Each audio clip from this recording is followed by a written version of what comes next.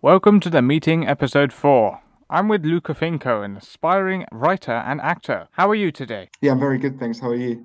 I'm doing well. So, you know a lot about politics, I hear. Who is Yes. Julian Assange? Well, Julian Assange is well known for exploiting the truth about the Earth-3 involving USA and Iraq, and it caused a lot of controversy because USA were saying, "Oh, he's a terrorist." But in my opinion, the truth had to be there, and if the USA are criticizing other smaller nations about how badly they manage their countries and them committing war crimes. And I think it's very hypocritical for them to say, "Oh, we're a good nations." But a lot of them, what are they doing with Julian Assange? It's just shocking, really. Can you describe what are they doing? Is there any examples?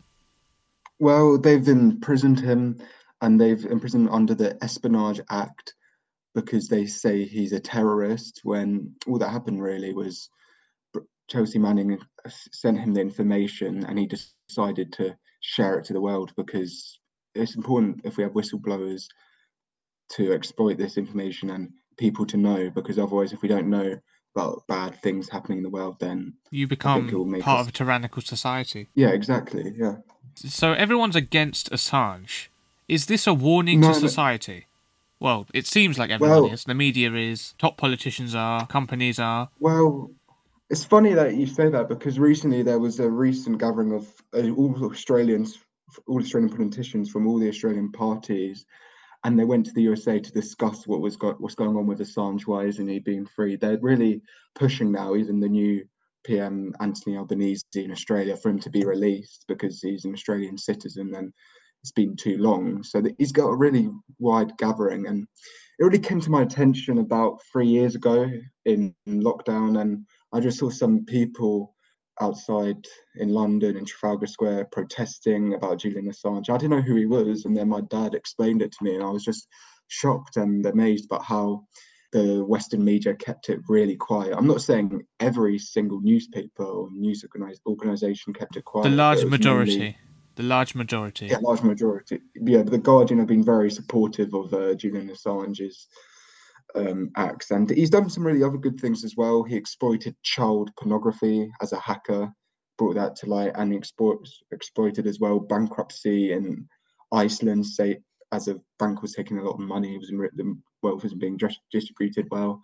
So the main message of WikiLeaks is truth wins really, and it's about getting people to know about the truth because Is there lessons that we can take from Assange's the truth to be. experiences? Um, I think the main thing we can take from Assange is to always go for the truth, and I think courage. Really, the fact that he knew that he was going to be in danger of exploiting this information, but the fact that he just went for it and it managed to gain a lot of attention and it brought to light a war crime just shows you how he wanted to do the right thing for humanity first over his own. It seems that there are more unjust incarcerations happening day by day, such as prominent figures like Donald Trump being indicted. What do you think about the quick rise in incarcerations? Do you think this is planned or something? Well, I feel like maybe some of them are planned, but if you take, for example, Donald Trump, I feel like it's well deserved with him as a government, some of the stuff that he said, and I feel like he wasn't very fit for office. But America's in danger of having him again as president, so I just hope that that's been sorted. Um, I do feel like maybe the media is being very wary of who to censor and what were they saying. But I do feel like at the same time, if some of the views of a particular person or name isn't very open or not very just, and their actions are very unjust, then yes, they should be punished. But I still believe in the freedom of speech for everybody. So, if you believe in freedom of speech, do you think that the things Andrew Tate is saying should be allowed, for example? Well, I think they should be censored in a way. Yes, I do believe that you can have your own opinion, but I do feel like that the way that he's managed to get it out across a different wide range of platforms, across TikTok, Instagram, social media, some of them shouldn't be allowed. But I do feel like in a way he is a big motivation for a lot of men to sort themselves out, and he does make some valuable points. But however, some of his sexist and misogynistic comments should be really tarnished and brought to light. What about the rising popularity of deepfake technology, for example? Let's say a malicious actor wanted to cast, I don't know, Julian Assange as a really horrible criminal who, I don't know, abducts women or something, and they would get a deepfake and they would put that technology to work and send it onto social media. How would people defend against that? Well, if someone wanted to do that, I think that's, if you want to describe someone in a particular light, then I think that's bad without any prior knowledge. Speaking about movies and actors, there has been a movie about Julian Assange that I highly recommend that anyone should watch. It's called The Fifth Estate, and his Benedict Cumberbatch, he plays Julian Assange, and it's about the beginnings of WikiLeaks and him and this journalist from the Der Spiegel in Germany, how they rose in power and made them really famous, and how he really gathered his information. He showed the positives of his character, the negatives of his character, and I think the positives were he's a very hardworking man. He's a good humanitarian, wants to find out the truth of what's going on in the small countries such as Kenya, Iceland, whereas some other journalists don't really dive deep into some injustice in some governments in those countries. And yeah, I feel like it's a really good movie for anyone to watch, The Fifth Estate. There is no doubt that the USA will dictate global policy for the next 4 years. If you are an American today, who would you vote for? And would it make the world more peaceful or more dangerous?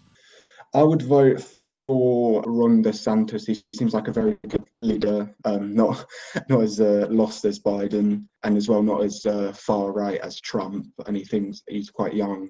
He's got a lot of like passion in politics. He was the governor of Florida, so I think he's one of my favorite candidates if I was an American. And he's a lot more switched on. I think he suits America more. He makes America look a lot more appealing, a lot more wide awake. Because I feel like with Biden at the moment, America looks very sleepy, lost, sleepy. Yeah. What do you think the world would be like if Trump came back to power? If Trump came back to power, I think that'd be a big win for Russia, because I read today that he's thinking of abandoning NATO, leaving NATO, and he's thinking about scrapping the rule for NATO. If one country is invaded, then all other NATO countries help out. So it would be bad for Ukraine. And as well, USA would be very controversial again. There would be widespread protests, a lot of racial injustice. Even though he's a very good businessman, I just think he's very unfit for office. What about the Russia-Ukraine war? Because February 3rd, 2022, there was the so-called invasion, whatever side you're on. I don't want to take sides, but I'm saying there was an invasion on February 3rd. Now it's 2023 and another war has happened. There has been 2 wars in the Biden presidency, and it doesn't seem like he wants to create peace. It seems like he's kind of fueling it, because he's sending a lot of aid and he's saying these remarks such as Putin and Palestine can't win, for example. Well, I feel like despite Biden's sleepiness, I feel like America provided a lot of financial support, and maybe Biden is not the best talker for speaking about both wars. But I feel like Ron DeSantis he would continue the support for Ukraine, and he would be a lot more articulate. Very similar to Obama during his presidency, he was very articulate with his words, and I feel like Ron DeSantis has got the Obama-esque character of what America needs, really. And with these wars, there's a chance it could spread conflict, but I feel like just as long as the world keeps supporting the war, and at the moment I'm going to try and investigate more, I'm still a bit unsure. I've heard a lot, especially in Western press, Israel is being bullied by Palestine. But then again, I feel like there's maybe more to it. Maybe Israel has done some bad stuff to Palestine over the past, but the press and the world newspapers haven't really been covering it much. Once the war is over, you can clearly see the narrative that they've portrayed. So I always think it is good to have an open mind on both sides to create your opinion. Yeah, I feel like the next few days I'm just going to investigate more about the Palestine and Israel. But with Russia and Ukraine, I feel like, yes, Putin started and invaded this war and Ukraine has been mistreated badly. But at the same time, I don't think all Russians are very supportive of Putin. There is a lot of Russians who who hate Putin and really want to move out of Russia. So I feel like you shouldn't be looking at Russia negatively. Most of them have been forced into war and enrolled into war and just told to go and just fight for your country when without any prime training or knowledge about what's going on, really. There is also an added risk of countries such as Iran and Afghanistan waging war against each other. If you were the president of the US, how would you diplomatically help them to get along with each other? Because people are scared of a war in the Middle East. Well, I think it's always land and religion in the Middle East. So if I was the president of the US, I'll definitely find out what the cultural differences and try and find a way for them to resolve it culturally or even just geographically. Maybe a land can be 50-50. I don't think, though, that if you, as a president, I wouldn't invade again, because then it would cause a lot of controversy and it would be very dangerous, especially right now. We've got involved in a war or Afghanistan. So I'd try and find the most diplomatic and peaceful issue to resolve the conflict. There are high crime and low wages in the UK. If you were the Prime Minister of the UK, how would you fix this problem in a span of 5 to 10 years, positively? 5 to 10 years? Yeah. Well, that's a good question, actually. Yeah. I would probably say policing needs to be improved a lot, because I feel like police these days are more social workers. They don't really sort out issues and there's more crime. As well, make sure there's more youth activities for the youth, such as maybe open clubs, 3 sports clubs. They can go in, play the football as well, so that there's less knife crime.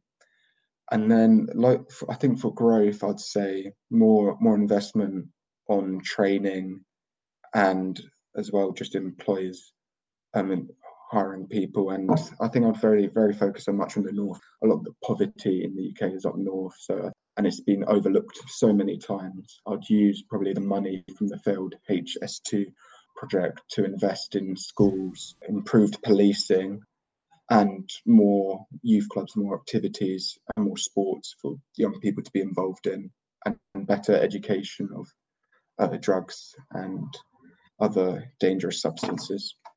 Education is one thing, but what do you think about the money and the cost of living crisis? Because people are becoming more desperate and the government are still hoarding money like it's free. So how would you fix the financial crisis? Because I think the financial crisis would fix everything else. If there was enough funding for the NHS, for example, we would have a good NHS system, as well as the policing system, the counselling system, travel. Yeah, so I think for the cost of living crisis, I'll definitely invest more into schools. I don't know really. I don't know how.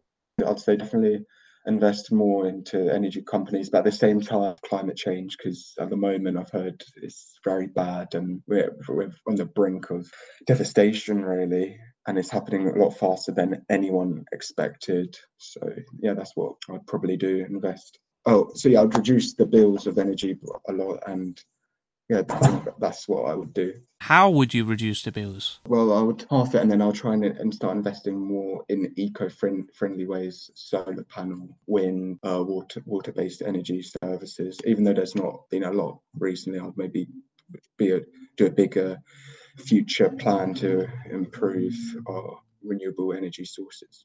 Critics argue that water, wind and solar are inefficient and the sun isn't always shining and the wind isn't always blowing. How would you fix their concerns? Put them to rest? Probably what I'd do is I'll just maybe use like lithium-based energy. I think sort of similar to electric cars, maybe electric-powered heaters, and they're quite cheap.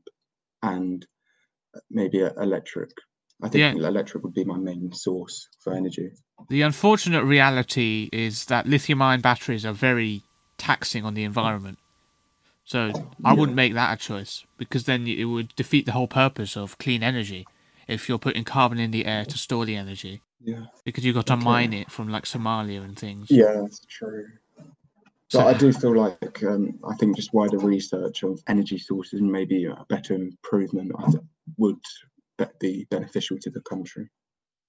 With the coming generation, Gen Alpha, what do you think of the current internet culture's influence on them? It's going to affect them a lot, such as maybe TikTok trends that you've heard a lot of bad press about, maybe some people copying a TikTok trend that could result in injury, death.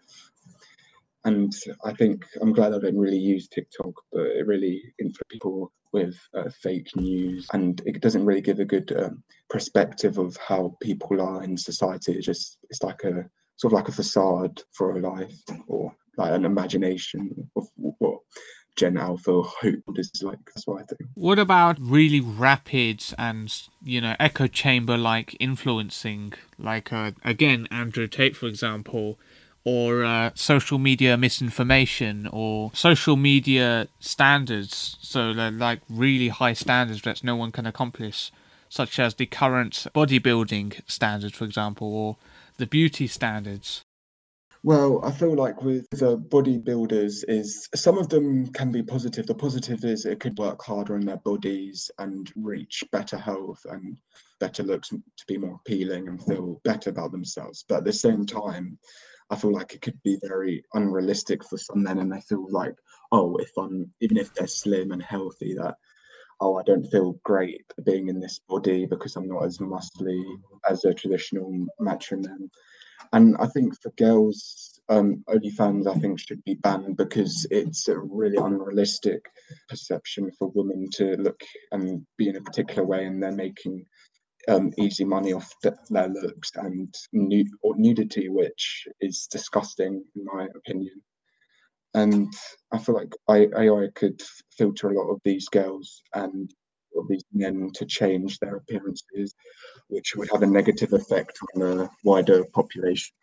Now, these days, a lot of people probably just after 26 start using YouTube can't maybe tell the difference between someone who really works really hard and is doing a lot of positivity on YouTube to promote maybe a particular way of living or having enjoying yourself, whereas AI could really filter and change the way of people enjoying themselves in life or doing a particular task in a different way. Deepfakes will soon be indistinguishable from reality. How would we combat that in the sense of news and media? I think the best way to combat deepfakes is just look and at the video and just see the difference. Maybe there's a change in the way they're talking, or the change in the way the video is made, just lighting as well, color. As well, check if it's the text item would use, or if they've changed it, or if they changed the filter of it. I think that's the best way. There's the signs to look for deep fake YouTube and realistic YouTube. What about the rise of ChatGPT and other platforms such as this, like Google Bard?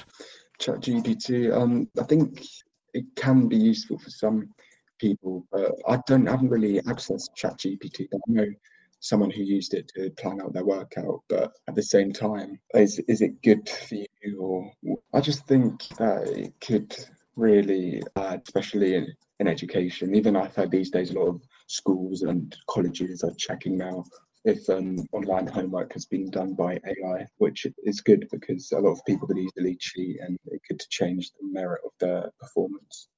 This is the same as deepfakes, though, because they will only get smarter and smarter through time, and eventually it will be indistinguishable. So how would we actually discern what is human and what is AI? That's the pressing question.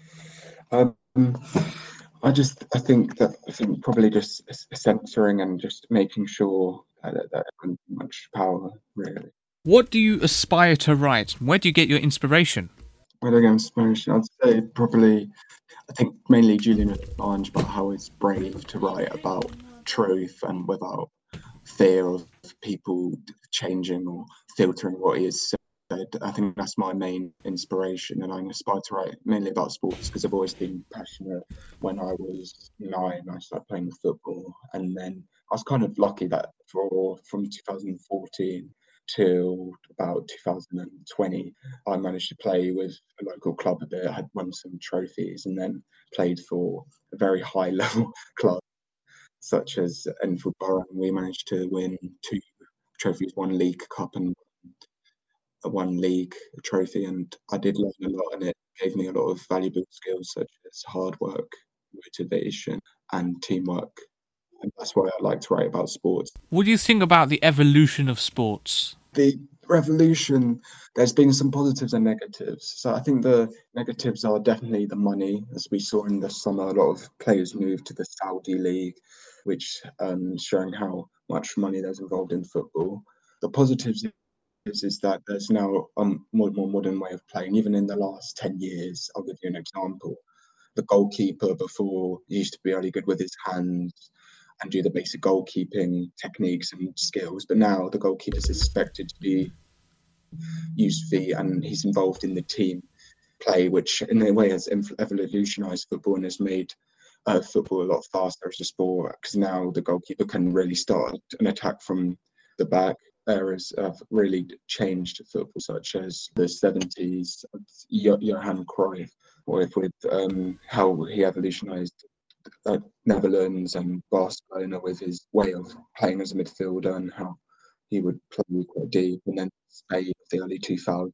Do you have any advice for anyone, for let's say younger viewers or older viewers or things, from your experience? I think my advice is to really enjoy your sport, and if you feel like you really want to take it further, then look for a local club near you that really focuses on football technique, uh, football knowledge, and I want to advise. But at the same time, just don't put all your effort into football. There's always a plan B, so maybe find another particular interest that you like.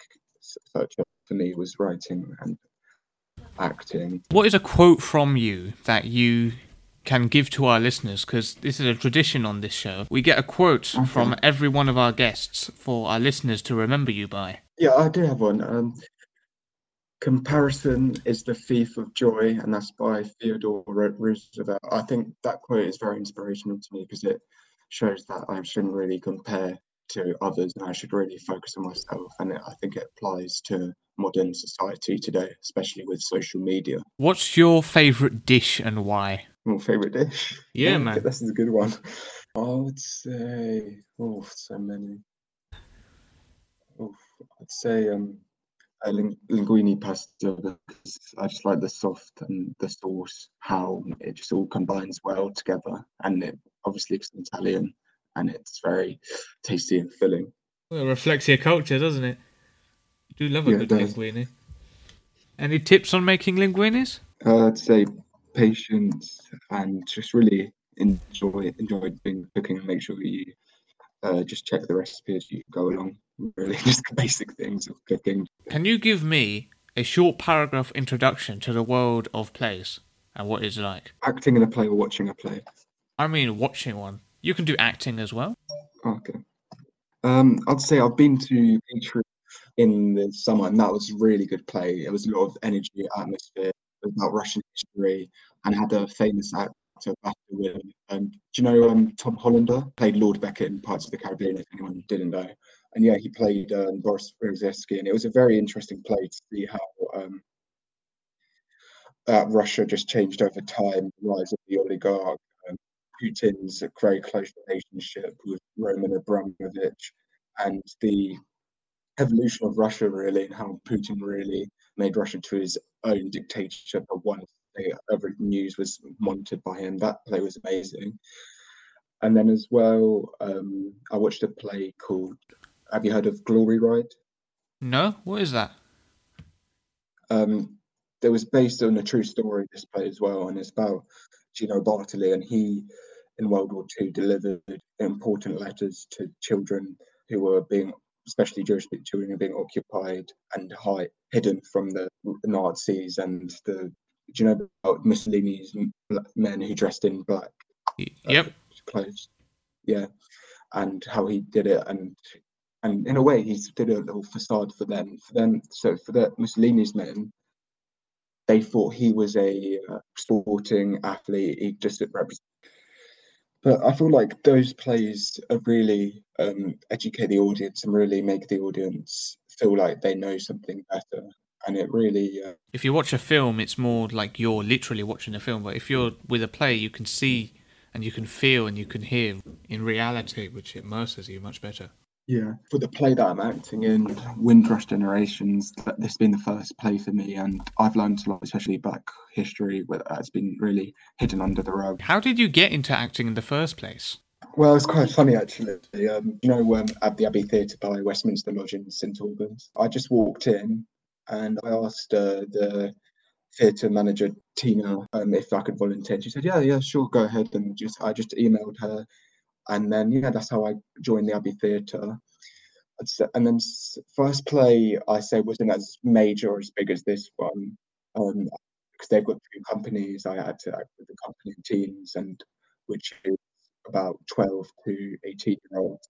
I didn't really have to learn any lines. It was mainly improvised, and I just played different characters. I think this play has been a lot more difficult with lines because I've had to learn a lot of lines, but I managed to learn it pretty quickly, and stage cues and when to put the props. What's the hardest thing you did in a previous experience or something? Like the hardest thing you would do, and what lessons have you learned from it?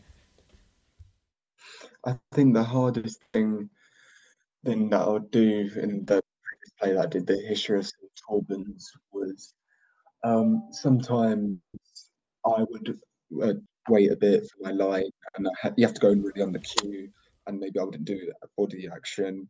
And what I've learned from that is to go in quickly on the cue, but also make sure you pronounce the line well, and as well make sure you get the body action. I think from that play, I've really my skills have grown, and since then I've now been able to immerse my character with the line and the simple body gesture. Would you do anything in video production? Be an actor for that?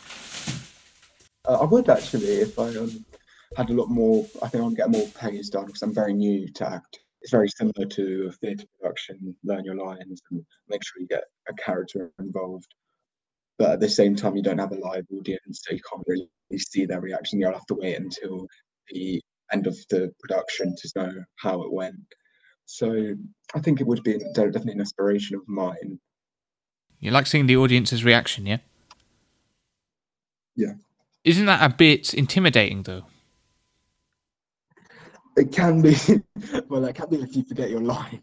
You could see like some disappointed looks maybe on their faces, or shock, and at the same time like amazed or smiling, or like you can see they're very intrigued into your production. It has the best of both worlds, and maybe in a way when you're doing a play, you can just see, oh, how's it going, and then you can like know if you need to raise your energy level or you have to keep your energy level low. What's your favourite colour? Favourite colour? Red, because I'm an Arsenal supporter. Well, that's all. I hope you had a good chat. I enjoyed it very much. I hope to be on soon, and I'm looking forward to my Windrush play. That's all I can say. Thank you very much for coming on the show. Okay, thank you. Bye. Bye.